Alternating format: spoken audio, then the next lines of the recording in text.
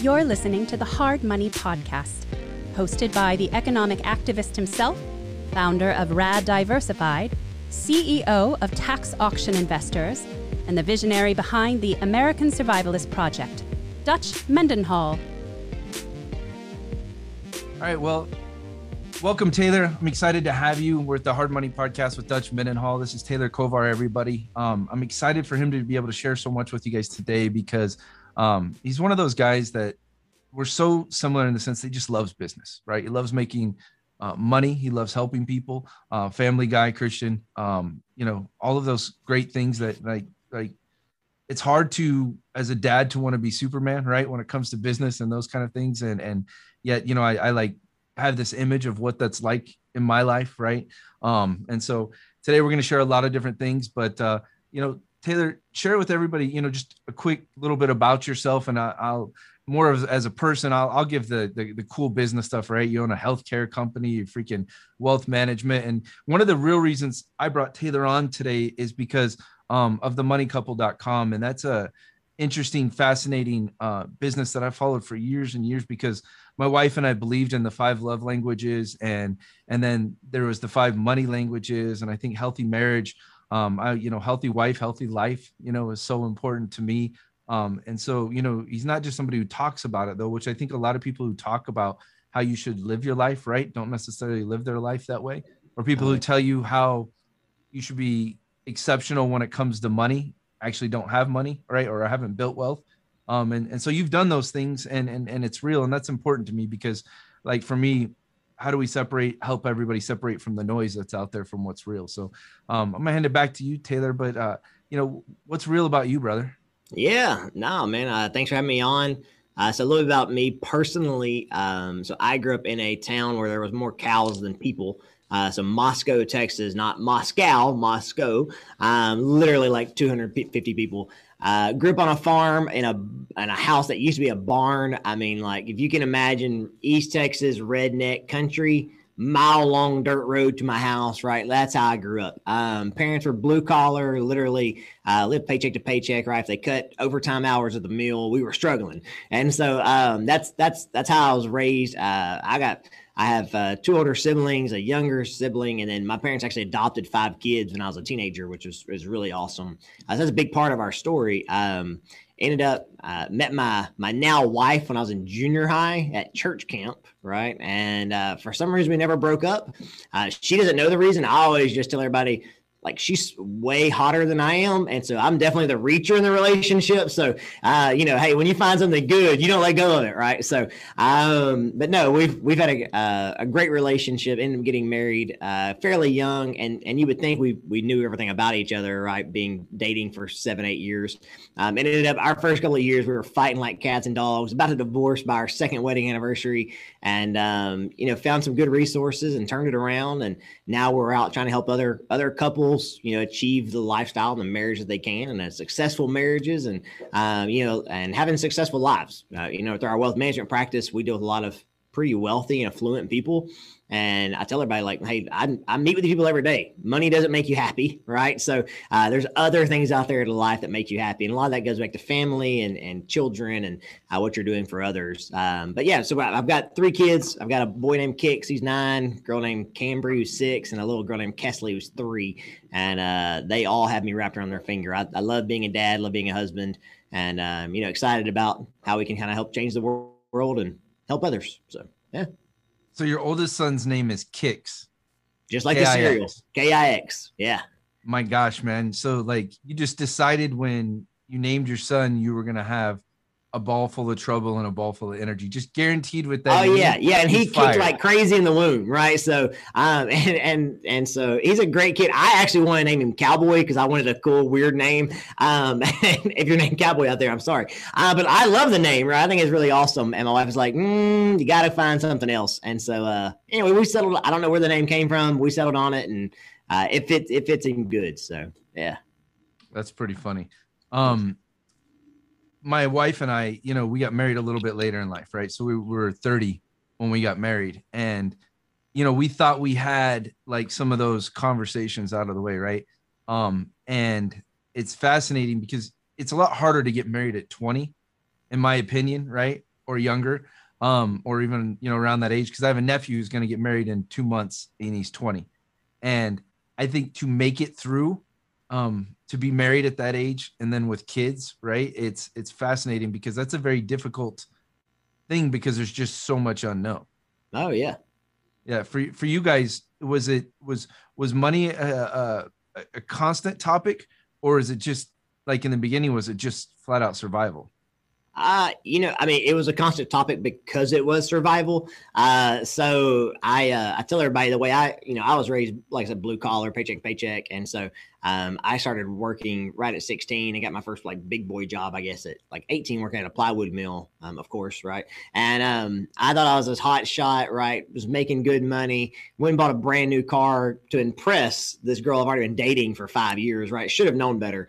And literally she's like, so we're getting married, you want to marry me in a few years and you just go buy a brand new car? Like, cool. That's not how I was raised. Like her dad drove the same vehicle for 20 years, right? Her mom, and so it was a very much a big struggle with us initially because I was used to kind of like, just blowing and going when we got married. And she's very much, she likes safety and security. And so we had a lot of conversations. We actually kept like a checkbook and a check registry book for years. And so they're really fun to go back and look through, and we're tracking like 47-cent gum purchases right at the convenience store. And it's like, we lose 47 cents now, in the HEB parking lot. So, but yeah, it was a lot of conversations about money. It's funny how the dynamic, goes, you go through these phases in life. Like I think of the Will Smith movie, Pursuit of Happiness, right? Yeah. And he has like during that movie, he has this is this phase of my life, and this is this phase of my life, and this is this phase of my life. And so, I think of that as you were, growing with your wife from a money standpoint, right? It's always hard for my wife because I'm a flyer, risk taker, right? And so we're sharing with all of you like a way for you guys to it's kind of a cool self-assessment tool, right? To understand your own personality codes. But so basically that means like the worst thing in the world for me is to have an argument about money, right? Like I love to take risk, right? It's the funnest, most that's why I love business, right? Because for me, every next decision in business is the next adventure, right? And so my wife always thought she was what we call saver security seeker, right? Yeah. And I said, there's no way that you're both of them because there's no way you could be married to me if that was both your personality. She ended up being a security seeker, risk taker, right? Wow. Just because I told her, I was like, being married to me, it'd be really hard not to be a risk taker, and not go completely bananas. So what was your guys's when you guys? Yeah. So we do have pretty rough opposite dynamics. I am a spender risk taker, right? Business, and I'm always jumping from this business to, hey, there's an opportunity, let's jump on it, right? My wife is a saver security seeker. So it took us a lot of conversations to figure out what really works and how we approach money in those conversations. It took me a while to, instead of having every idea I have, right, as a business owner, you're always looking at opportunities and seeing things. And I'd come home like, hey, look, we're going to start this business, or we're going to jump on this. And, a lot of it I hadn't really thought all the way through. And so it took a while for me to figure out, okay, I need to approach her at this time, like once I've thought it out, once I kind of have a game plan, right, or whatever. But yeah, we still have pretty routine conversations because our money dynamics are clashing. But we've worked it out pretty well so far. It must have been a lot of prayer for her during those. Lot of prayer. Yes. If you're not a prayer warrior, marry somebody with literally complete opposite dynamics of you. Yeah. And so, of course, as teenagers, we had no idea any of this, right? We're just out having fun and, had no idea. But, oh yeah, you put a ring on it and you'll see like, hey, we share the same checking account now. So, yeah. It's been an interesting ride, but fortunately, we're very big on being on the same team. We tell people once you're married, like we believe kind of in marriage for life kind of situations, and so you're on the same team. And so even if you don't like the third baseman, you're still counting on him to stop the ball, right? And so and when it's time for the double play, you're hoping that they're going to catch it. You're not purposely trying to hurt them or make them lose, because if they lose, you lose. And that's a really big thing that we talk about a lot is you're on the same team. And we have to remind ourselves of that every now and then. So Yeah. You know, during life, I love like epiphanies, right? Like when you have those moments, those clear moments. Obviously, there's things that just kind of become a part of who you are. But I remember sitting in church and watching the pastor and his wife, and they were talking about, you know, that life conversation, right? It's for life. Yeah. And they said there's funny thing when you make a commitment or a decision that a marriage is for life, then at the end of the day, like the argument has to end, right? Because it's for life, right? And if there was a way out, then the argument doesn't have to end. And so that was, I remember sitting there the day and like, you know, I think we were maybe engaged at that time, right? But adopting that mindset, even though, you know, everybody says marriage is for life, unless you like own it, it's a little bit different. It's like it's a really different kind of feeling. So yeah, in those conversations, you're always like, well, hey, listen, like, can we go ahead and just stop being mad? Because I mean, like, we're gonna stop being mad at some point. Like, can we just go ahead and get past that part? And we're big on for life. So, anyways, cool.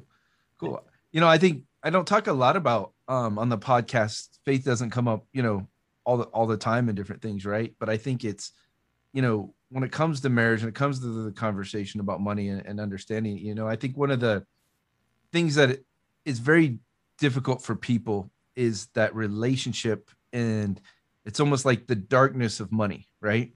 And I think like over the years, I've seen people who don't have that healthy, like a healthy, positive, like obviously for me, it's easy. I'm a flyer, right?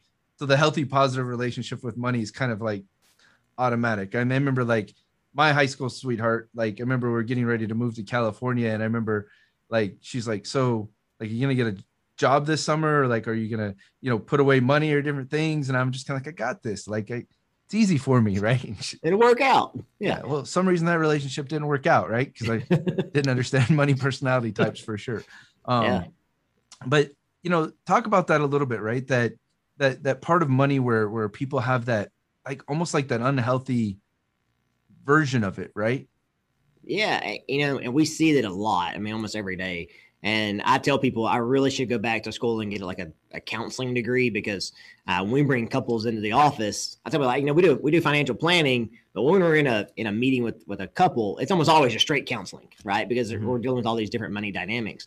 And a lot of people put money on this pedestal of, hey, as long, you know, if I just made $2 more an hour, right? Or if I had married rich, or, you know, and rich is relative, right? But we kind of put on this pedestal if we can achieve that, right? If we can achieve that, you know, $20,000 in the savings account, or, you know, $1 million in the you know, IRA, that we're gonna be happy, that everything's gonna be great and wonderful. And it's just not.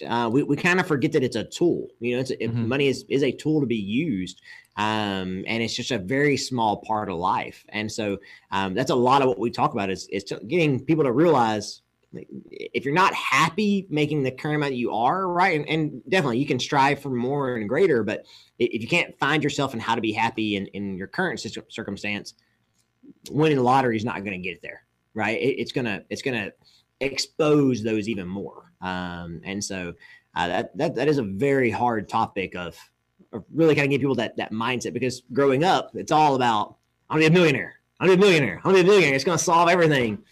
And it doesn't. So, yeah.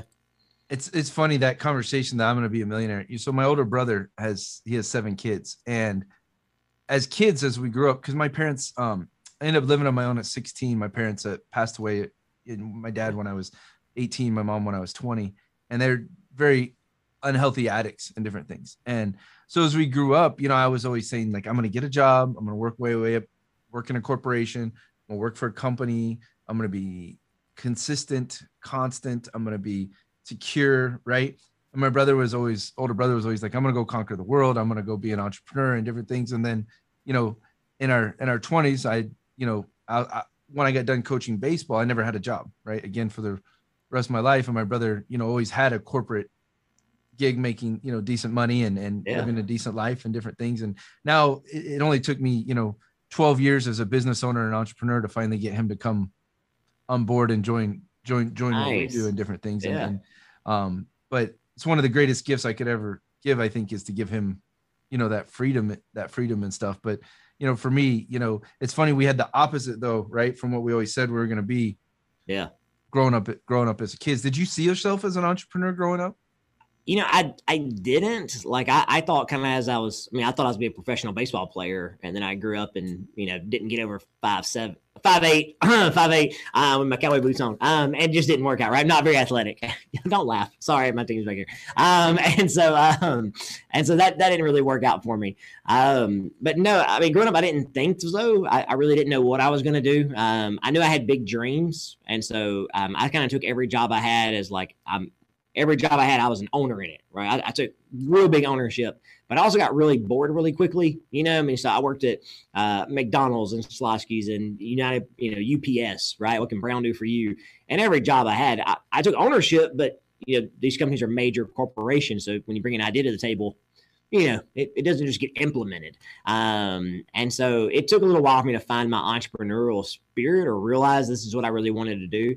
But once I did, I looked back and realized, okay, well, yeah, I was that kid in fourth grade selling, the pencils, right? And going to Sam's and buying, candy and reselling it out of my locker, right? So like looking back, I can see a lot of the tendencies, but I really didn't know growing up really what I wanted to do. I didn't really get really interested in money until I bought that car and realized I'm an idiot. Like, I don't know what I'm doing. I don't know what any of this stuff is. And that really kind of got me on the path as far as investments and money management wasn't really until I was almost 20 years old. So, yeah.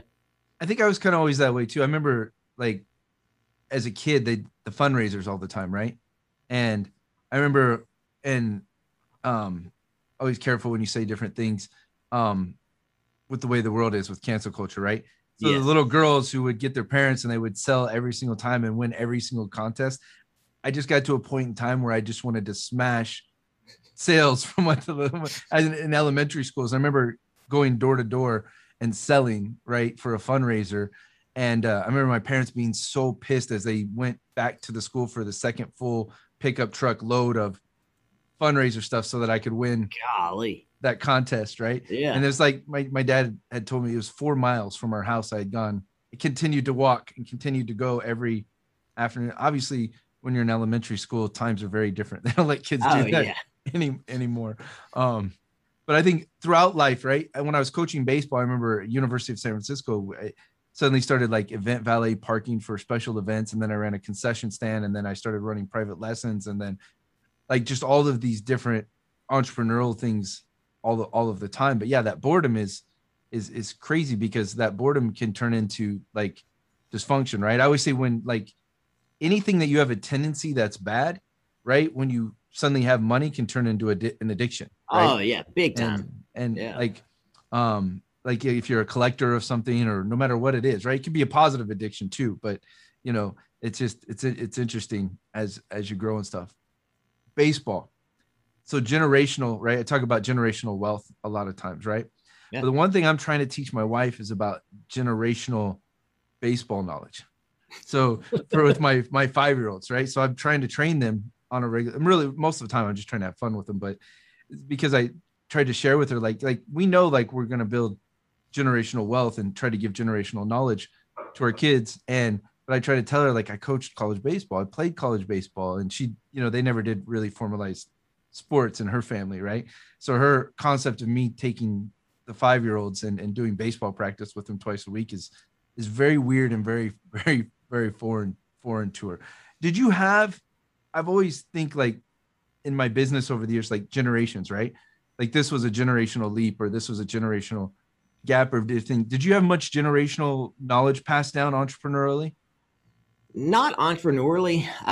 My grandpa had his own little mechanic shop, but my parents, neither one really had their own business. My mom ran like a home daycare for a little while, but they were really just big on. They always work for other people, but they were really big on keeping priorities straight, right? And we treat people the way we want to be treated, and we try to provide opportunities where we can, and helping others. And that was really I learned a lot about just helping others. And so my dad was involved in a lot of different activities in our little community, and it wasn't uncommon for my parents to go and buy groceries for a family or to give them literally the shirt off their back, right, to help out, and that kind of driving force of seeing all the good that came from my parents who could not afford me, literally live paycheck to paycheck, right? They couldn't afford it, but yet their bills were always paid. We always had food. We were always taken care of. And it came from really, it's better to give than to receive. And that's really what they passed on to us. And so as I was getting older, that really led me to more of, hey, there's more. I did get on a path for a while, like money's king, like let's make money, right? And do all of this. But it quickly became, hey, this isn't the way I want life to be. And once I reverted back to, hey, it's better to give than to receive, and to create opportunities for other people, and really be a light right in the world, is when I started seeing probably the majority of our success. And so entrepreneurially, learned most of it just from meeting other people and talking with other business owners. Once I realized I wanted to be an entrepreneur, I would drive around town and look at billboards and call them and be like, hey man, like I want to start a business one day. Can I come buy you a cup of coffee, or, can I just come pile up and pick your brain? And so I did that a lot in my early 20s, late teens. And that really kind of shaped a lot of what I do. Right. Now I met a wide variety of guys who some were, I thought, top notch, and some who are like, man, you really inherited this business because you're an idiot. And so, I've been really blessed to kind of learn from a lot of really good people. So, yeah. Like TV creates such a interesting view of like the entrepreneur, right? I don't know if you've ever watched Billions or you ever watched Yellowstone, right? Yeah. Either one of those? I don't watch either of those, or haven't. But I mean, there's plenty of other shows that lots of times they'll like show, battles and fights and wars and like the greed side of it, and I think I think that's just such a common mistake. Like I was driving in to the office today, and I was talking with one of our team members, right? And talking about the difference between like entrepreneurs who hate their employees, right? And entrepreneurs who love their employees, right? And the different concepts. And I think that fascinating dynamic, but I wonder, as a person out there, like, is that, a thought, right? Are you engaged in something where you're a part of something where it's positive, or is it, something that is just exists, and I think I have to be involved in something that is building, growing, impacting. Otherwise, like that cloud, or that for me, when that cloud seeps in, it's laziness, right? Like if it's not passion, then it turns into lazy for me. I don't know. What is it for you? Like when you're running and stuff, and do you recognize it when it starts to come? Yeah. I mean, I'm not gonna say I don't ever get burned out. Right.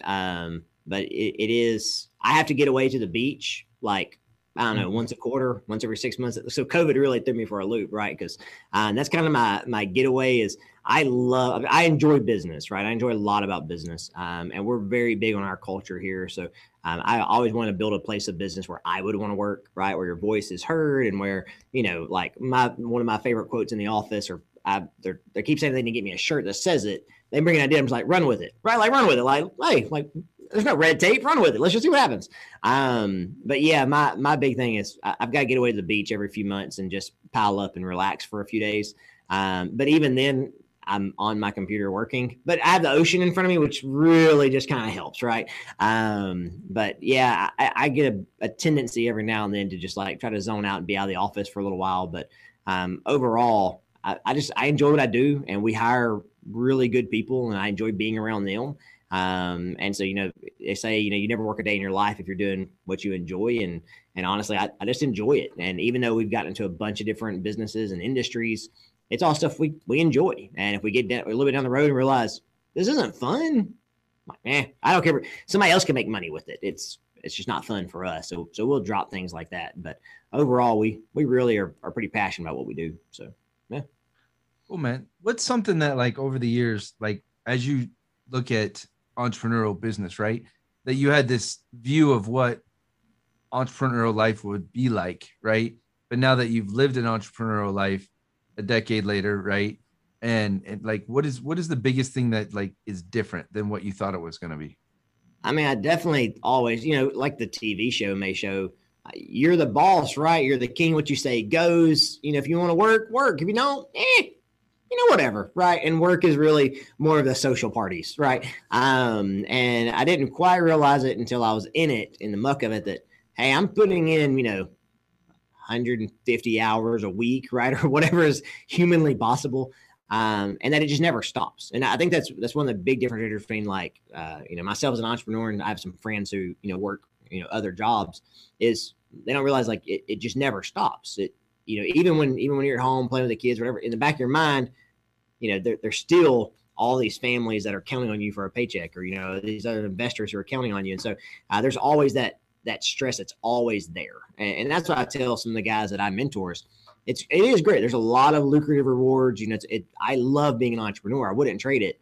But at the same time, there is a risk and reward as far as it goes with kind of mental capacity of, it's just, it never shuts off. And so, yeah. For me, there's a weight, right, with the families, that I didn't understand when I thought about entrepreneurialism. But I think this year with COVID, the weight of families, right, was more real to me than I think it maybe ever has been. I just, understanding, like we had a wave come through our offices, right, with our team and stuff, and it was literally just like one meeting, right, where it happened to be someone happened to have it, and it just, we ended up with, I think, total of throughout the company like 6 people that had it, and so then I started thinking about their kids, and and their kids got it, and it was, thank God we made it through without any major, lifelong, challenges from it. But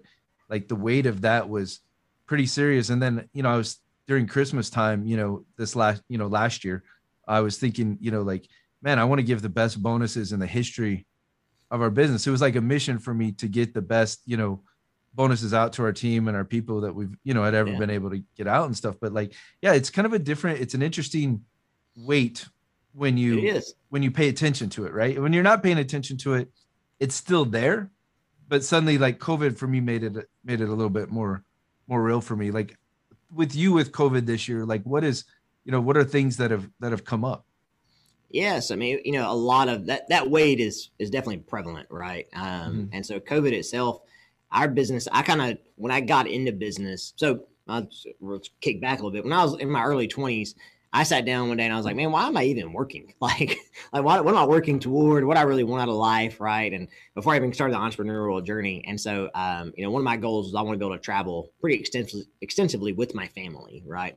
And so from the very get-go, every employee always got a laptop and an internet-based phone, right? So like, it doesn't matter what it may happen. And so when COVID hit last March, I told everybody, hey, like, make sure you take your laptop and your monitor home, right? And hopefully we'll see you Monday, but if not, like, we'll see you when we see you. 6 months.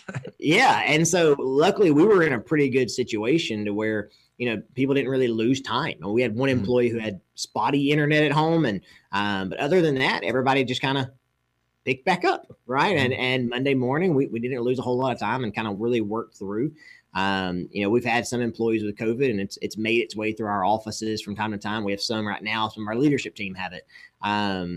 But for us, that way of employee care, right, really does kick home. And just like a month and a half ago, we had a really huge ice storm here in Texas, and we have 200 and something employees spread across the state, and it affected all of them. I mean, we had our business shut down overnight for a week as people lost electricity, they lost water, and the businessman side of me is like, listen, I'm paying you, like I need them hours, right? And then the human side of me is like, man, these people are struggling. We had roofs falling in and people's ceilings caving in because of water leaks. And, some of them life and death type situations where they're spending 3 days in 20-degree houses, right? And water's freezing in their toilets. And the business side is like, hey, but we still have a business to operate, right? We still got to answer the phones. We have this. And at the end of the day, we just decided as leadership was like, hey, I don't want people having to also worry about finances. So listen, we're paying everybody for the full week. If you can help be on the phones, great. If not, like, just take care of you and your family. And that's, those are hard decisions as a business owner because you sit there and look at, rate of return and all the other things that go into that. But at the end of the day, we're here for families. We're here to make families stronger. And at some time you have to lead by example. And that to me is really big. I tell everybody one of our mottos is set the example. I can't preach people first if we're not putting people first. So, yeah. Yeah, it was interesting. Like when like there's a lot of our marketing and advertising team that went down was not completely just them, but a good portion of it that went down with it. And it was kind of like I trying to figure out when can I ask them to push again, right? When can I ask them to perform, right? And I want to Yeah. be like I want to be understanding and I want to be compassionate about what they've been through or what their families are going through, right? But like as an entrepreneur, as a business owner, you never stop. Like I literally could be like on my deathbed and I'm going to be thinking about like what the next campaign is or what the next investment is or what the next, because we went through, we have a good portfolio in Texas. And so we went through a lot of ice, a Yeah. lot of broken pipes and a lot of different things. Right. And so, but at the same time, it's just kind of like finding that understanding balance and then the ability to push at the same time. I mean, the great part though is when I find with my people, like when you're loyal to them and you're providing to them, right? And you got their back the way you should with the people that work for you. I find that when the weird happens, right? That or the awkward happens, because that's literally an awkward conversation, right? It's almost sometimes even like when people ask for raises, right?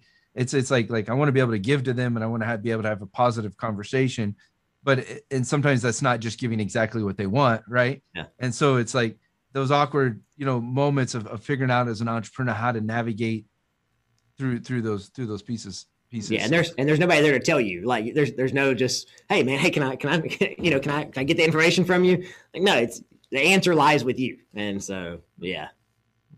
It's funny. I used to have a business partner for years that could have none of those conversations. So he literally couldn't engage in a single, like it just it was rough, really rough for him for years. I remember we went through one of the most difficult days of my life was we ran as a consulting firm for years and years before we did our own education and our own training and those kind of things. And so we had a big client that let us go. They hired a new CEO on a Monday, and on a Tuesday, he let go of us as a consulting firm. But we had 22 employees that worked on their account and the things that did for them. And so the next day I let go of 22 people.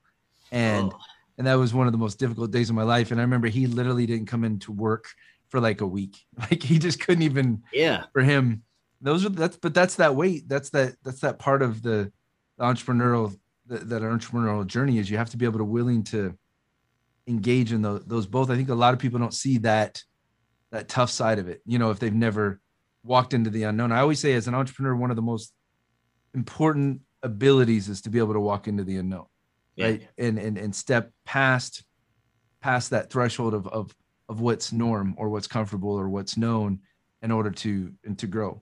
When you guys decided to take on the Money Couple, right? And you've run businesses and you've run successful businesses, right? But running an info thought leadership business is very different. I've done it my whole adult life or consulted those types of companies my whole adult life. So I'm kind of like, this is what I grew up in. So I'm fascinated is what did you think, you were taking on when you decided that the Money Couple is something we want to be responsible to the world? Yeah. So we have ran several businesses and like I said, our investment firm, a lot of it is counseling and talking with couples and, a lot of marriage counseling basically within the financial planning process. And so we have been followers of Scott and Bethany and the Money Couple for a while, and saw that, they put out a lot of great content, a lot of good stuff, but it was definitely more, sometimes it would be really heavy and then other times it wouldn't be, and so when the opportunity came for us to have a conversation with them about, potentially acquiring the brand and all of everything that goes with it, it was one of those of, hey, I sat down to my wife and my wife's much more, she's kind of introverted. We're much more introverted than I am. Like I'm very much an extrovert. I can talk anytime. It was really a conversation of, hey, how can we do this? Right. So if we're going to buy this brand, we're going to invest in it and we're doing it because we believe in the long-term benefits of happier, healthier, stronger families. Like this can't be just a part-time thing, right? It can't be something that it's not a rent house, right? That we can kind of invest in or a stock, right? That we can invest in, just kind of leave it. This has to be done. And so we sat down before we were bought it and was like, all right, we're going to need a team, right, who's focused on it and who can really dive deep. And so we had a couple people on our current staff, and then we ended up bringing in another person who that was their job day to day, was really to make sure that we are utilizing those resources to the best of our ability, getting them out to the world in the most efficient manner. And so we've been really excited so far. We've been the money couple for roughly 6 months, and we took the first few months and kind of rebranded a lot of things. And we ran into some technology issues at the beginning of the year with the ice storm and some other stuff threw stuff off. But we're really excited, rolling out a lot of great resources, expanding a ton of on the kid side. Obviously, my healthcare company deals with kids, and then I'm one of 9 in my family, so kids are always a big thing for us, right? And so, I'm a big believer if you can teach them young, right, as they grow up, they're going to remember those principles. And so if I can teach that kid, that wants to be an entrepreneur or one day get married or whatever else, that money's not the answer for everything, right? And if you understand it, it can be a great thing. Then hopefully we're catching them on the front end. So we're doing a lot of that. And then through the financial practice, we've learned a lot about financial infidelity, where, one spouse is keeping information from the other. So that's a really big push we're doing as well. But, we're very excited about the potential for the brand itself, the 5 money personalities, and the money couple as a whole. So, yeah. But it's such a natural progression, right? For somebody who understands the 5 love languages, right? It is to progress into the 5 money personality types, right? Yep. It's really, it's easy, right? When you think of that progression, because I remember I read the 5 love languages actually first in a sales training. Really? Back in probably maybe 2005, right? Yeah. Right when I was first starting my journey, somebody recommended a couple books for me as an entrepreneur to read, and they actually recommended the 5 languages. 5 love languages, one of those books to read as an entrepreneur for understanding your team and understanding people and growing people and those kind of things. It's not a typical entrepreneurial book, right? But it's good. It's very applicable. Yeah. I rely on it though, in many ways. So with the money couple, right? What's your vision for it? Yeah. So our vision is really, honestly, just create thriving marriages, right? So over 50% of divorces marriages end in divorce because of money, right? They cite money in the vast majority of those. And so if we can get to the heart of that and catch people say, hey, listen, you don't always have to fight about money, right? And as you can get on the same page about that, and then we lead into some other marriage related topics, right? So the 5 love languages and really being on the same team, everything else. So our goal long-term is really to be a full marriage and family resource overall. So we have a guy coming on board with us who's a licensed family and marriage counselor, who's going to be help providing a lot of the psychological side of it as well. And so that's really our goal long-term is to provide some really great resources, and that you can kind of grow with as a family, activities for families, activities for couples, and really just try to create thriving, happy marriages. My wife and I teach a newlywed class at our church on Wednesday nights. And so we deal with this firsthand, these people who are freshly married, been married less than 5 or 6 years. And so, we're seeing a lot of these same struggles that they may get. And I tell them, like, listen, everybody now that gets married wants to move into the same house that they grew up in, right? The same type of house. And they don't understand why at 20 they can't afford the same type of house that their parents Hey, Taylor, your mic disappeared. I mean, I can hear you, but it's almost really quiet. My guys will just cut and we'll go right back in. But okay. Oh, you're good now. Good now. Yeah. Maybe I was moving my hands. I was getting excited, so maybe that was throwing it off. Yeah. So long-term vision for the money couple is really to be a marriage resource across the board for whole families, create thriving, happy, successful marriages. And whether that starts, in the money situation or, money is just a factor in it. That's really our goal is to provide really good resources for couples. We want happy couples. So, yeah. It's fascinating as an entrepreneur, right? So many of the marriage things that I've been through, right, become fundamental principles in my business. So like Boundaries in Marriage is like definitely a book, right, that I read that made, like, I'm constantly with boundaries in the business in different ways, right? And so I find like there's different things like I'm trying to think of the name of the authors, Henry Cloud, I think it's Charles Townsend. Maybe I got the names wrong, but they do like making small groups, right? Yeah. With and that's been like a cornerstone of like how I run my business and different things. What are some other things? Like for me, The Four Agreements, right, is a great book. It's a little alternative, but at the same time, it's a great book for me. Is like fundamental principles. What are some different things for you? Like when you think about guiding principles, I mean, I hope the Bible, obviously is one of them for you, right? You lead groups in church, but what are some of the foundation for you? Yeah, a lot of it goes back to the Bible, right? So I preach everybody needs to read the book of Ecclesiastes, the book of James, the book of Proverbs in the Bible, because they're really just easy and foundational. And then, there's other books that I recommend to everybody, like the Richest Man in Babylon, right? It's a great book. It's pretty easy to read, but there's so many great key points in there that, yes, it's talking about financial, but really it's life, right? Altering. And then Rich Dad Poor Dad is one of those as well that kind of opens up the entrepreneurial side of things, of the opportunities that exist.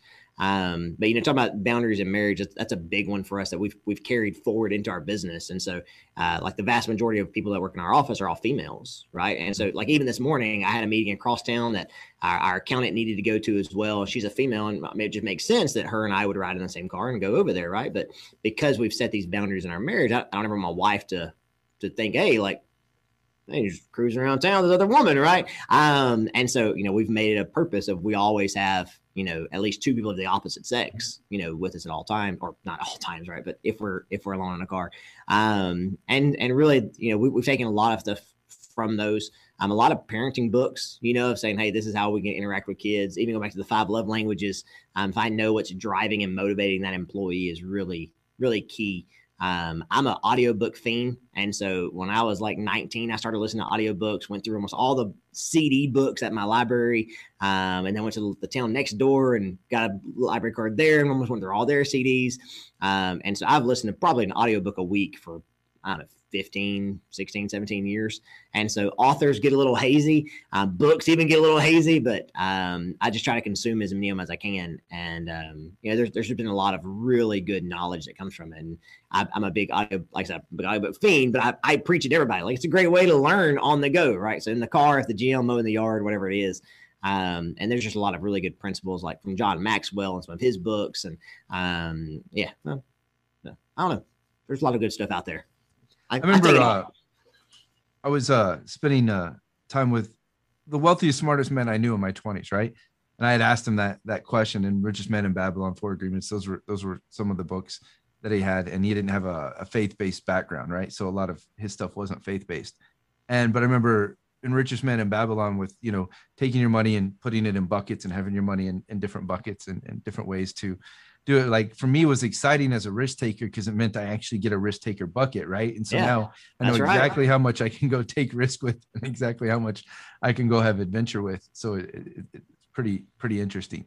For me as a person, with the Money Couple, right? It's such a gift to be able to help people through what I think is the most difficult conversations, the most difficult, relationship, right? I know myself, I've owned my own businesses for close to 15, 16 years now. But I still feel, even when I engage in a conversation with a team member, right, about money and finances, right, there's some piece of awkwardness with that. Even with my wife, right, the other day, like my wife and I were talking, I'm trying to remember what it was, but I'm buying a swimmer, like it's like kind of like a hot tub, but it's like a swimmer. It has the jets and everything, right? I'm buying a swimmer, and we're having that put in and different things, right? And like before we put that in, she wants to have like trees trimmed at the house and different things, right? And she got a quote, I think for $700 for it, I with our business being houses, right? I've probably have had 200 quotes on trimming trees in the last year, right? Yeah. And I'm like, yeah, that's a pretty good, decent price. But my wife being a security seeker, that part of her, but even just her money background, right? And even though Saver's not one of her top 2, it's definitely in there.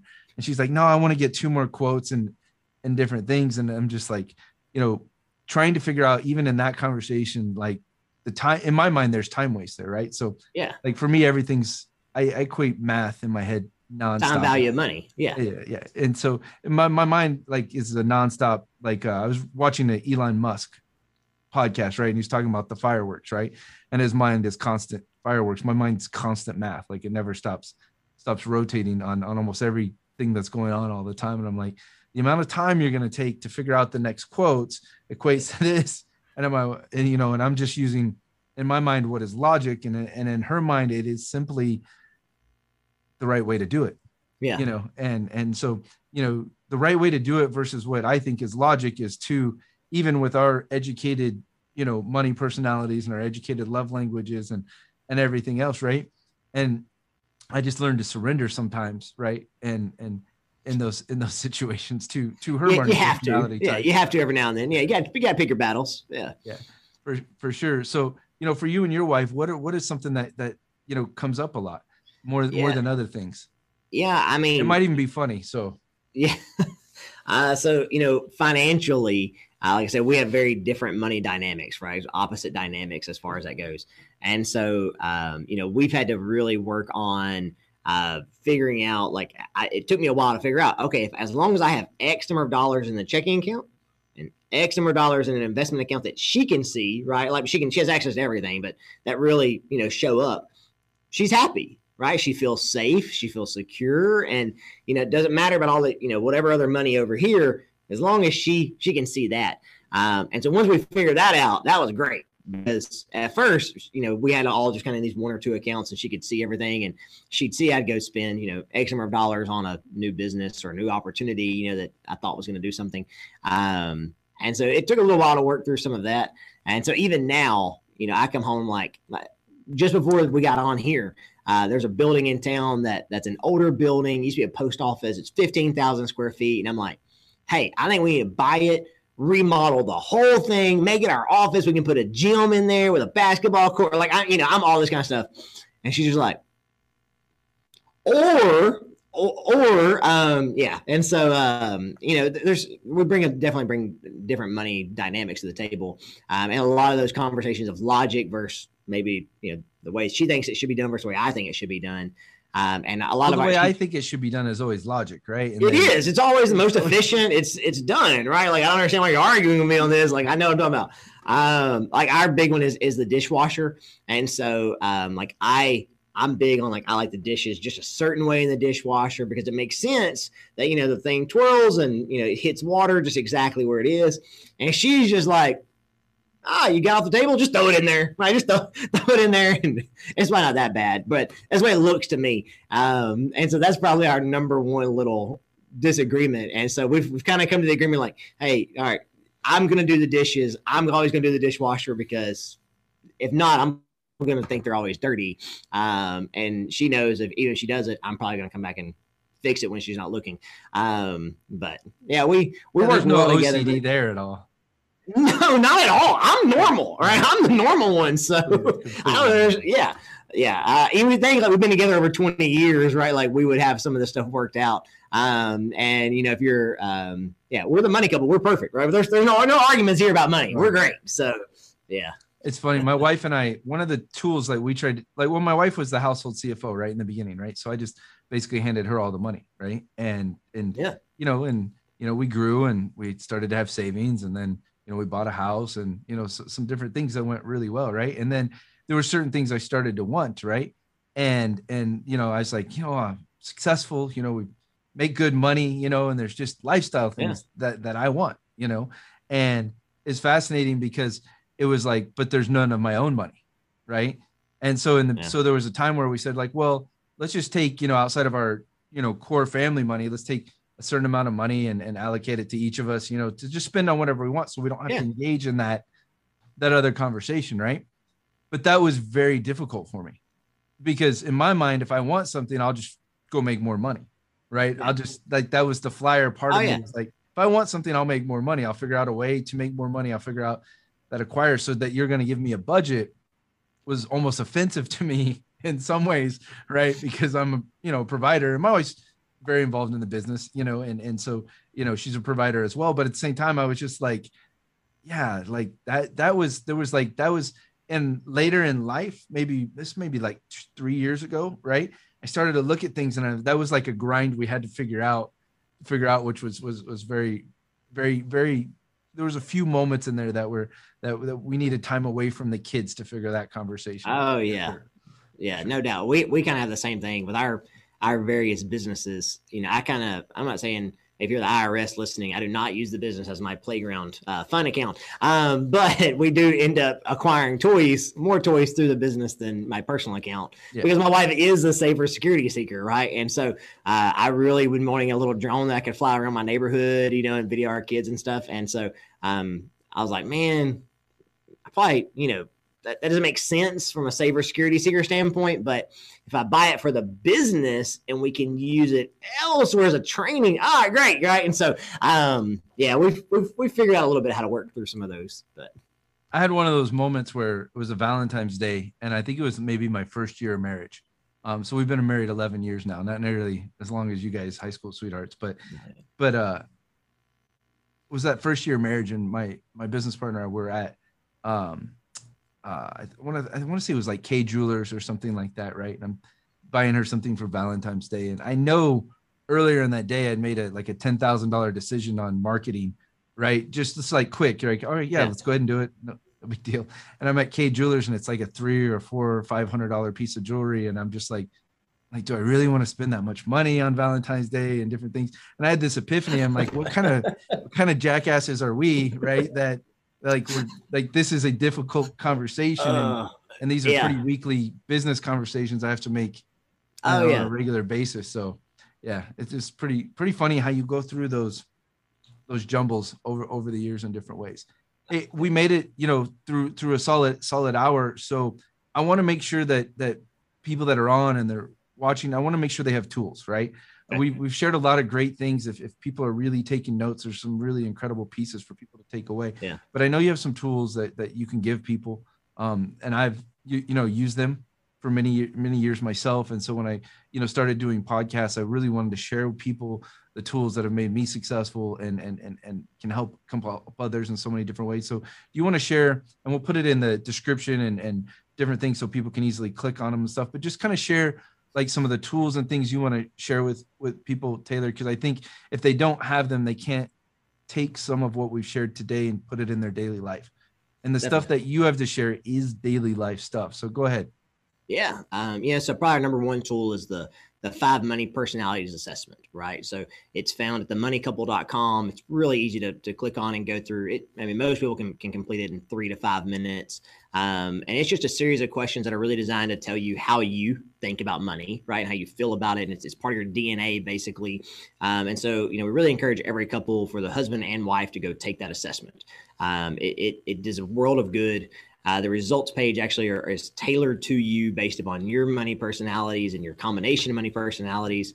And then from there, we lead into several other things. So we have, I think we have 3 books rolling out within the next month, right? So we've revamped the 5 money personalities book. We have a workbook coming out with it and a course that people can take to kind of get that foundation of really the money relationship, right? And then that will lead into our next course, which is really how to manage money. So it gets into the budgeting and how to really get yourself financially in the right spot. But we really believe it's core to know how you feel about money before you get into trying to manage money, right? And so we also have the financial infidelity assessment. So it can be financialinfidelity.com, which also goes to the money couple. But it really helps you figure out, hey, am I being open and honest with my spouse, right, about money? And so, if when I take it, I'm like, oh yeah, am I really honest about why I bought that drone, right? Or what maybe am I hiding? And then we're developing game plans, right, or life paths from those based upon your score. So if you scored a 0 out of 100, we got a lot of work to do, right? And so again, we have a family licensed therapist who's going to be helping create those courses and those resources, really. And they're all on our half of them are on our website now. We're releasing more almost on a daily basis. And so that really helps people. If you know your money personality, then you know really how your money relationship or financial infidelity level is. You can really start a good game plan moving forward as a couple. And then if you have kids, we have the Money Kids that we're rolling out right now. and we've given every money personality their own little figure. And so we've got Security Steve and Spender Sophie. Sophie Spender. Sorry, I know I had those flip around. And they're just really cute. They're designed for kids, right? To kind of give them a visual of what that kid is. And we have coloring sheets, and we're rolling out weekly plans for families. So I'm very excited about this, where you would get an email or something in the mail every week that you and your family can kind of go through as a family, that teaches you more about money and money personalities, and then budgeting and everything else. And so those will be rolling out very, very soon. So I'm excited about those. That's one that we're developing in conjunction with like our kids. We have a private tutor for our kids who's in school for years, who's creating those, and we're testing them with our own kids right first, to make sure they're fun and exciting, and it's not something where parents have to go study for 3 hours. Right. It's I don't know if you've done any of the meal home delivery kits, but it's like that, right? You open it up, here's the instructions, and you guys go, and there's activities and everything else. And so there's just a ton of resources at themoneycouple.com. And then we also have our Facebook group, which is a closed Facebook group, but anybody can join it, where we're giving real life tips and tricks, and you can interact with other couples who are on the same journey as you are. And so there's a ton of opportunities like that in order to get those resources into your hands and run with them. And honestly, our goal is to help other people become their own money couple. Right. So the long-term vision is, hey, you're the money couple of, Nacogdoches, Texas, or you're the money couple of your neighborhood or of your church, and kind of setting that standard moving forward. And so that's really our long-term vision. And we're excited about it. I mean, I wish I could tell you, I wish I could show it all to you right now, because it's awesome. But we're literally releasing new things on themoneycouple.com every day. So yeah, definitely check them out. That's awesome, man. Well, congratulations on such a great journey, and it's such a powerful message you guys have to share with people. And, being a thought leader myself, and sharing, investment knowledge and investment ideas and investment concepts and techniques with people. I think the interesting part is people so often go and seek like the vehicle, right? They want to, whether it's real estate or stocks or, starting a business or a franchise or something else, right? But they don't have a foundation of understanding of money and understanding of what it takes to be solid.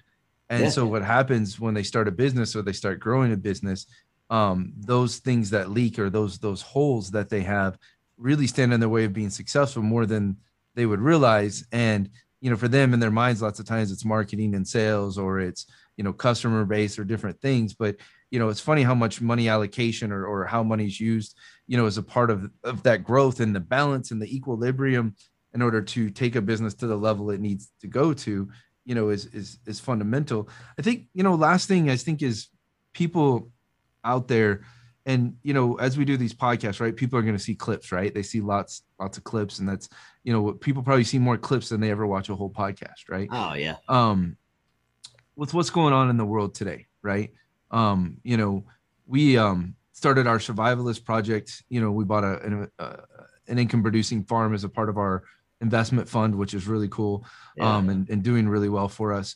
We made that adjustment based on things that are going on, in the world for you. What are your thoughts on, all the things going on in the world, and, why Californians are moving to Texas, and they just need to keep voting the way Texans vote. But, that would be ideal. Yeah. Please tell them, right? Please tell them vote the way Texans do. Yeah. Okay. I think, if you open your eyes and you actually watch the news and you look, there's a shift occurring, and no one knows, right, if it's a end of the world scenario, right, or what that's going to look like. But we can definitely, we can say without a doubt, 5 years from now, the world's going to look very differently probably than it does right now, either via currency or anything else.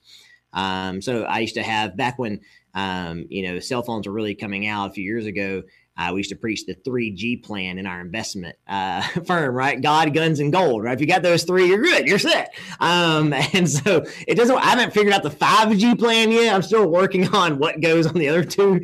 And it worked really good then. Now it's just kind of corny, but I still use it, obviously. And so, no, we're big believers in investing really in what you know and where your heart is. And so, just like you guys, buying a working farm, right, as part of that long-term just in case, right? I always tell people, don't put 100% of your money in that stuff, right? I mean, because you don't know. Same thing with Bitcoin. Yeah, it's made money, but at the end of the day, like I'm not going to put 100% of my money into Bitcoin. I mean, it just doesn't make sense. It'd be insanity. Yeah, it'd be insanity. And so, use a small percentage of that, of your income or whatever that is. There are times though when Bitcoins I sold from about 6 or 7 years ago, I kind of disappointed that I sold those Bitcoins 6 or 7 years ago with the current value. Yeah, I mean, hindsight's 2020. I wish I would have put it in, everything. I'm glad for the money I made 6 or 7 years ago when I sold them, but I'd still like to own those though now today. But oh yeah, it's a different story. But I think a lot of people now, I preach to people, hey, use the resources that are available on the internet. It's chock full of resources that are out there that can really give you a lot of great information.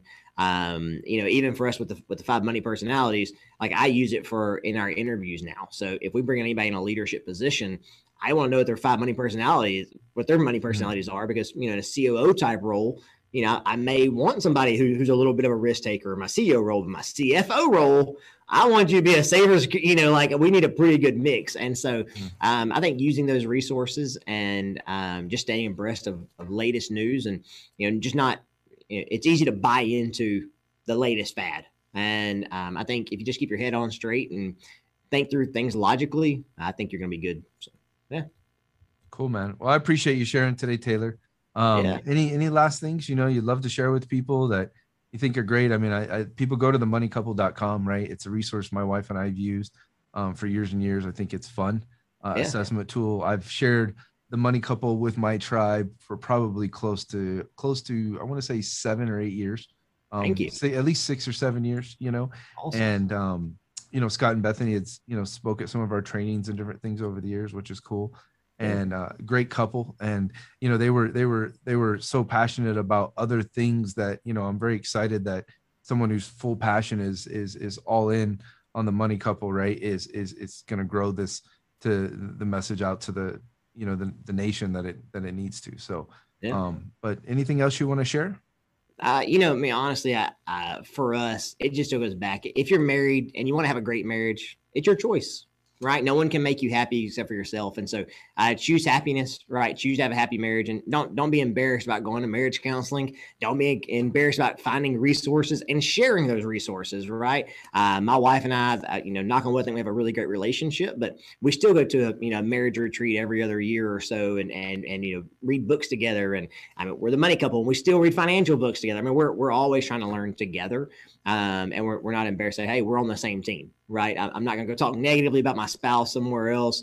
It's her and I versus the world. And honestly, it all kind of comes down to, my wife has a favorite quote that is basically, don't screw it up. Well, I know I'm not going blank on this. Comparison is the thief of joy. You're going to have to cut that part out, right? Give me that, right? So my wife's favorite quote is really comparison is the thief of joy. And I think that's really important, right? We look at social media and we look at the, Instagram all day and nobody's posting their failures, right? It's always the glorious parts. And so comparison is the thief of joy. If the stuff doesn't make you happy, if it's not making you happy looking at those Instagram pictures, unfollow them, right? Like no one's making you follow those people or be part of it. And so choose happiness and treat other people the way you want to be treated. And it turns out it makes for a pretty good life. Well, I always think my wife and I've always done counseling of some form, right, in our marriage. But I'm trying to get my father-in-law to go to marriage counseling with me right now. So, that's a whole nother conversation for another time. But I want to hear how that goes. Yeah, let me know. I'd like to hear how that goes. That one goes. Yeah. I always tell my wife, I said, you know what? Compared to where my parents would have been if they hadn't passed away, I said, your parents are truly a blessing. So I said, but you'll never know what it's like to deal with in-laws. So I always. There you go. That's funny. All right, brother. Well, that's it for today. We'll cut up a great podcast. We'll send you guys, clips and different things. But it was fun, man. It was, man. I'd love to stay in touch, man. Next time you're in Houston, give me a shout. I'd love to go have lunch. Thank you for listening to the Hard Money Podcast with Dutch Mendenhall. Don't forget to visit our website, economicactivist.com. That's www.economicactivist.com.